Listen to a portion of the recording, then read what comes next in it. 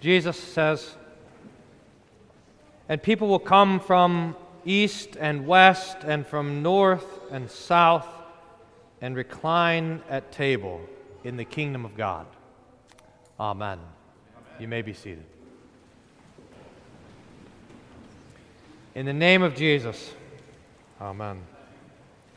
Dear saints, Jesus is traveling down to Jerusalem, and he's preaching all along the way, and he's preaching in such a way that someone comes up to him and says, "Hey, Jesus, wait a minute.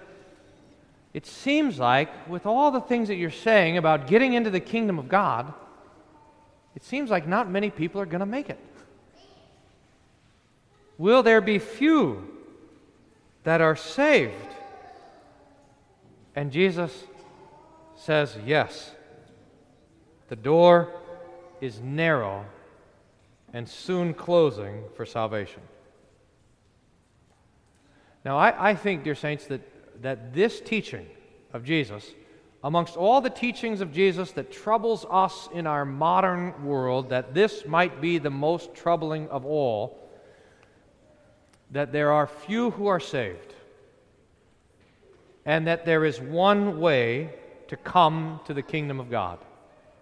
It's the doctrine of the exclusivity of Jesus, or the exclusivity of the gospel, the teaching of the Scripture, that there is only one way to be saved. And again, I think of all the doctrines that trouble people, this perhaps is the most troubling. We live in this pluralistic time where there's to be many roads and many ways to get to heaven, and all lives are supposed to end in bliss. Different doctrines are okay for different people. What works for you, and what works for me works for me. But we're all headed in the same way. After all, aren't all religions basically the same? So the claim is made, and so it doesn't matter who you worship or who you trust. Now, it's important for us to recognize that, we live in this pluralistic society, and perhaps we live here in Austin in a particularly pluralistic society, different people and different worldviews and different beliefs and different gods, but it's important for us to recognize that this is not a unique situation. We are not the first Christians to find ourselves in this kind of cultural milieu. This is the mix that the church grew up in, and it's the mix that the church has thrived in, that we are not the only ones to face this before. In fact, we can recognize that these words of Jesus were just as troubling when he first preached them as they are now. The general kind of religious idea of humanity is a pluralistic idea. Many gods, many forms of worship, many ways to get to heaven. And this claim that there is only one, that there is a door, and that door is a skinny, narrow door, that has always been offensive to our human sensibilities. So we want to talk about why. We want to talk about how we can hear these words of Jesus and rejoice in them. And to that end, at least here's the plan. I want to walk through the text and pick up a couple of things on the way. And then when we get to the end, I want to reflect on the exclusive claims of the gospel. And we'll end with a couple of stories. As we begin to read the text, I want you to notice something. And this is the first observation. Jesus resists addressing this question as theological speculation. This guy comes to Jesus and he says, "Hey, is it true that there's only going to be a few that are saved?" As if Jesus was some sort of, theology professor, and this was some sort of class. But Jesus takes the question from those who were being saved and drives it right back to the people who were listening to them. He takes it from the third person to the second person. The question is about they, and his answer is about you. Look at verse 23 and 24. Someone said to him, "Lord, will those who are saved be few? And Jesus says to them, you strive to enter the narrow door. For many, I tell you, will seek to enter and will not be able. Now, this is the first point, is Jesus refuses to let us reflect on theology in an abstract way. He brings it right down to the point. And we want to hone in on that, because there's a lot of times, I think, that we or the people that we're talking to about theology will do something like that. They'll use theology as a way to sort of become a defensive mechanism to avoid talking about their own spiritual condition. I mean, remember, for example, the woman at the well. She comes to Jesus and she figures out that Jesus is a prophet, and so she asks Jesus a theological question. You Jews say we're supposed to worship in Jerusalem. We say on the mountain. Which is it? But what did Jesus do? He says, go and bring your husband. And she says, well, I'm not married. And Jesus says, right. You've been married 4 times, and the man you're living with is not your husband. But now look at what was going on there. She was using the theological question as a way to avoid repentance, as a way to avoid what God actually has to say to her. Now, oftentimes this happens. Well, people will say, how can we possibly say that there are people who have never heard the gospel and they're going to die and be condemned? They're so worried about those people who haven't heard the gospel. What would we say? But what about you? You have heard the gospel. You see, the theology question is a way to push off the real question. Or we're trained to ask the college kids always have these lists of questions like this, like, can God make a rock so big that he can't lift it? I think Luther gave the answer. He can make a hell for people who invent such questions.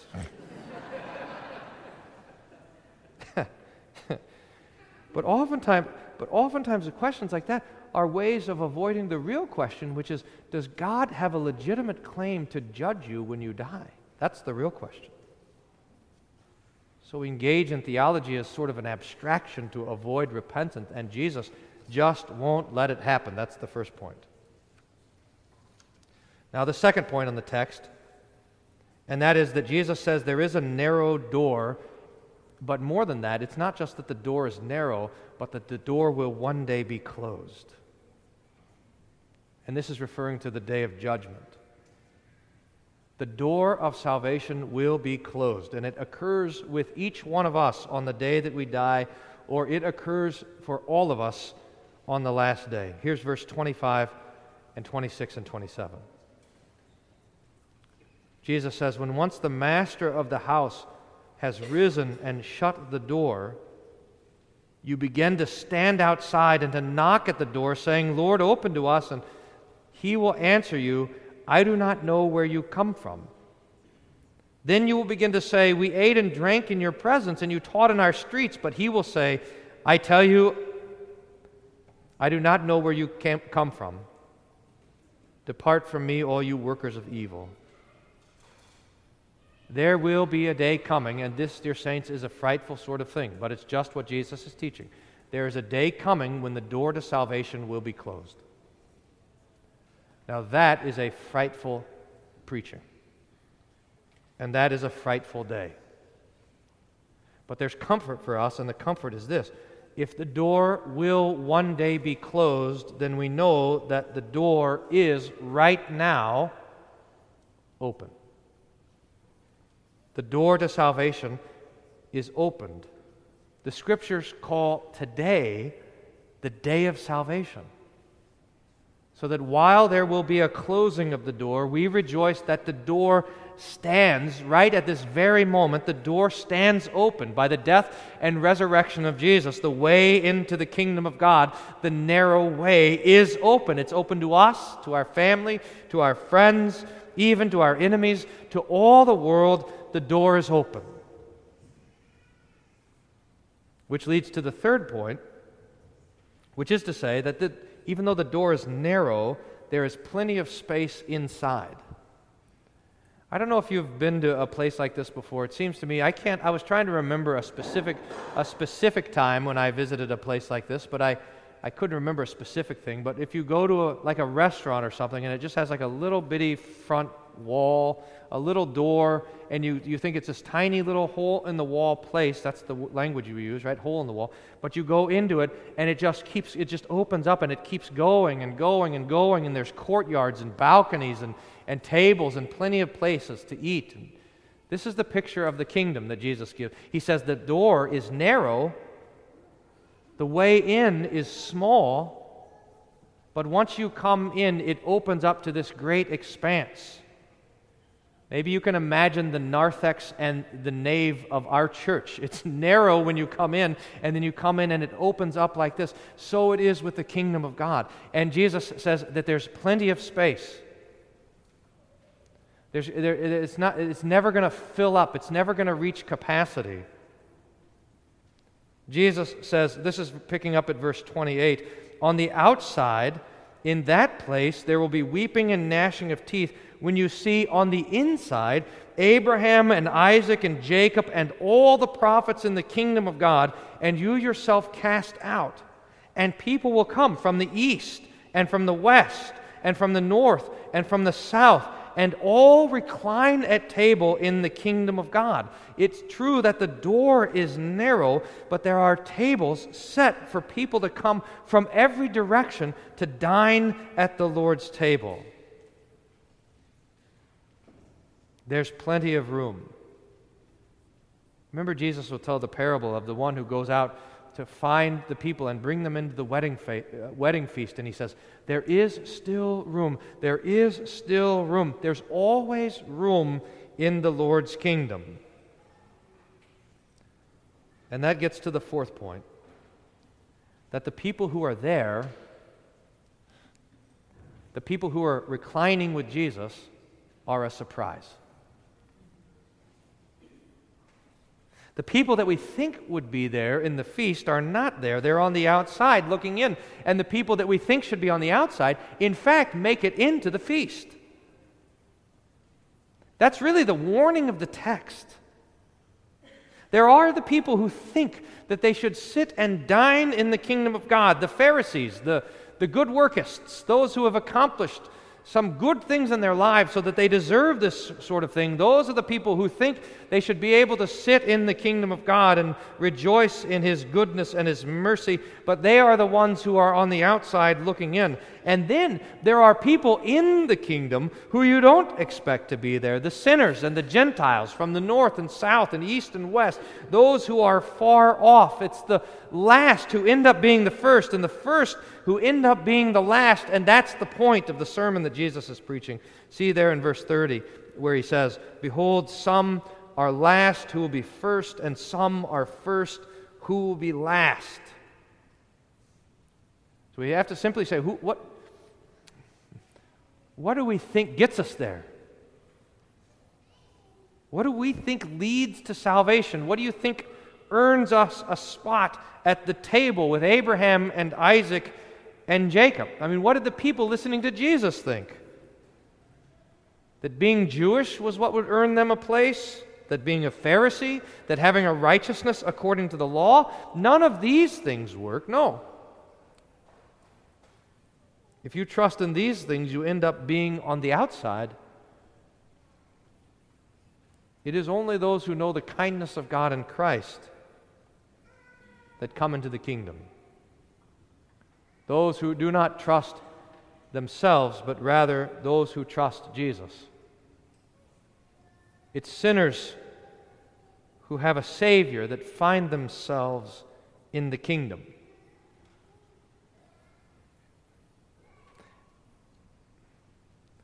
Jesus says that the sick at the well have no need of a doctor, but only the sick. And so His kingdom is a kingdom of those who are sick, of those who know their sin, of those who know that they cannot save themselves and know that they need a Savior. And this is the narrow door. This is why His kingdom is exclusive. Now, I want to spend a little bit of time thinking then about this exclusivity of the gospel. And we'll start with the scriptures, just a couple of scriptures to make sure we're on the same page. Peter preaches in Acts chapter 4, verse 12. He says, "There is salvation in no one else, for there is no other name under heaven given among men by which we must be saved." The first commandment says, "You shall have no other gods." Or, perhaps clearest of all, Jesus says in John 14, verse 6, these words. Now this verse, this is an amazing verse to me because I don't know of another verse like this that is so cutting. This verse, John 14, 6, is a divisive verse because in my own experience, this verse causes so much joy and delight for Christians and so much consternation and anger for unbelievers. It's an amazing thing how the reaction to this particular verse is so different depending on if you have faith in Christ or not. Jesus says in John 14, verse 6, "I am the way and the truth and the life. No one comes to the Father but by me." So says Jesus. And there's no getting around it. I mean, there's no softening this. There's no making it say something different. No one comes to the Father except through me and 3 or 4 other different options. No. Jesus is not a way, He is the way. He is not a truth, He is the truth. He is not a life, He is the life. And the only way to God. The gospel is exclusive. And I want to put into your minds anyways at least 3 reasons why. The gospel is exclusive and salvation is exclusive because it is a historical reality and not a future possibility. The gospel is exclusive, second, because it is a person and not a process. And third, the gospel is exclusive because it is a gift and not an achievement. First, the gospel is exclusive because it is a historical reality and not a future possibility. The future has a lot of different possibilities. There's a lot of different ways tomorrow could be, but there was only one way that yesterday was. You have a lot of different options for what you'll eat for dinner tonight, but there's only one thing that you ate for breakfast. Now look, if salvation were a future possibility, there might be a lot of different ways to accomplish it. But our salvation is not a future possibility. It is a historical reality. It's a thing of the past. It's happened already. It's an accomplished event. And it specifically is the history of the suffering and the death and the 3-day later resurrection of Jesus. It happened. That's how God decided to save us. And because it's a historical reality, it is singular and exclusive. First point. Second point, salvation is exclusive because salvation is a person and not a process. Salvation is not based on our moral progress. If salvation were a system that were put in place and we would follow it to be saved, then there would probably be a lot of different ways for each of us to attain that salvation, to plug ourselves into the system. But salvation is not found in a process or a system. Salvation is found in a person, in Jesus, and in Jesus alone. So the exclusiveness of Christianity is bound up to the individuality of Jesus. There is, simply said, nobody else like Him. Jesus alone is God in the flesh, in our flesh. Jesus alone bears the sins of the world and carries them to the cross. Jesus alone is the sacrifice for sinners. Jesus alone is the Savior of the world. Jesus alone is risen from the dead and lives and reigns to all eternity at the right hand of God the Father. Jesus is alone in these things. And because of this, because salvation is found in the person of Jesus, it is exclusive. And third, salvation is exclusive because it is a gift and not an achievement. It's not by works, so that none can boast. It's the gift of God. If salvation were something that we were doing, something that we were achieving, then there might be various different ways to accomplish it, but it is not something that we're doing or achieving. It is the gift of God. The wages of sin is death, but the free gift of God is eternal life in Christ Jesus our Lord.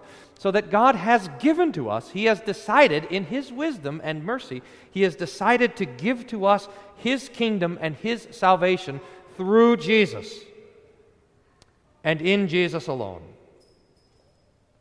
So that the gospel is exclusive because it is historical, because it is a person, and because it is a gift. And because of this, it must be exclusive. The claims of Christianity must be exclusive. The door to salvation must be narrow. But be it narrow, be it few that find it, it is for us still open, and that is our joy. And that's what we want to finish on. I want to just meditate a little bit on why this exclusivity of the gospel is the joy of some people and the despair of others. I want to tell you a story about a man. He was a well-to-do. He kind of liked to run his own life. He was kind of proud of himself. And one day he was hungry, so he decided he would go to the restaurant and find himself something nice to eat. So he went out and sat down at the table of this nice fancy restaurant, and the waiter brings him a menu, and he looks at the menu, and much to his despair, the menu only has one thing on it. What kind of place is this? And not only was the problem that the menu had only one thing on it, but the thing that it had on it was really terrible. It said, the only thing we offer is a pill, a orange pill, a burnt orange pill.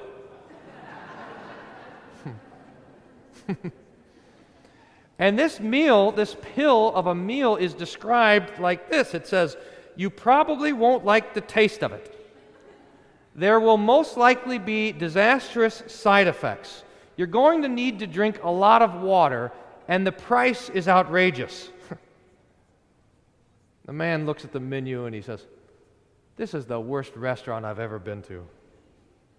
This one thing on the menu? What? And he throws it down and he storms out. No doubt finding a better place to eat, which afterward he goes to the doctor. And this man visits the doctor, who he feels fine. It's a regular checkup, but the doctor runs a few tests and comes back to meet with him in the room, and he says, sir, I'm very sorry to tell you this. I've got some very bad news. You are terribly sick. In fact, you might not even know how sick you are, but you are so sick that you're dying. In fact, I think that you're going to live for only a couple of hours. The man can't believe it. He kind of panics and he says, "What? Isn't there something I can do? Isn't there a treatment? You want to take me to the ER, or surgery, or medicine, or something that can heal me?" And the doctor says, "Well, there's not a lot of options. In fact, there's only one medicine that we know of that can heal your particularly bad condition. It's a little pill, an orange pill, a burnt orange pill. And you're not going to like the taste of it, and the side effects are probably going to be pretty bad, and you're going to be drinking water all day. It's ridiculously expensive, and I heard earlier that you didn't want it." But the man doesn't hesitate. Do you see? The man does not hesitate. Give me the pill. And he'll endure the side effects, and he'll drink the water, and he'll pay the price, because this is the one way to live, the one way to survive. Now, what is the difference? What is the difference between the man at the restaurant and the man in the doctor's office? The man in the restaurant thought that this was simply a matter of taste, a matter of choice, a matter of making life better. But the man in the doctor's office knew that it was the difference between life and death. Our faith, our worship, our belief, our going to church is not simply a matter of convenience. Jesus is not offered, and may God forbid that any preaching like that would ever be found in this place or in our own ears. Jesus is not offered to us to make our lives better, to make things go smoother for us. Jesus comes to save us from the wrath of God that we deserve, from the death that we deserve, from the punishment from sin that we deserve. And the fact that there is only one hope doesn't matter to us because there is one hope. The fact that there's only one solution doesn't matter because there is a solution. The fact that there is one Savior does not matter because there is a Savior, the Lord Jesus Christ, who has rescued and redeemed us by His death and His resurrection. And we rejoice in Him. The way is narrow, but Jesus has brought us through that narrow way. He's carried us through from death to life so that we are among those who will recline at table with Abraham and Isaac and Jacob. In fact, dear saints, in just a few minutes, you're going to recline at the table with Jesus Himself. The way is narrow, but Jesus has brought us through that way to life everlasting. God be praised. Amen. Please stand. And the peace of God, which passes all understanding, guard your hearts and your minds through Jesus Christ our Lord. Amen.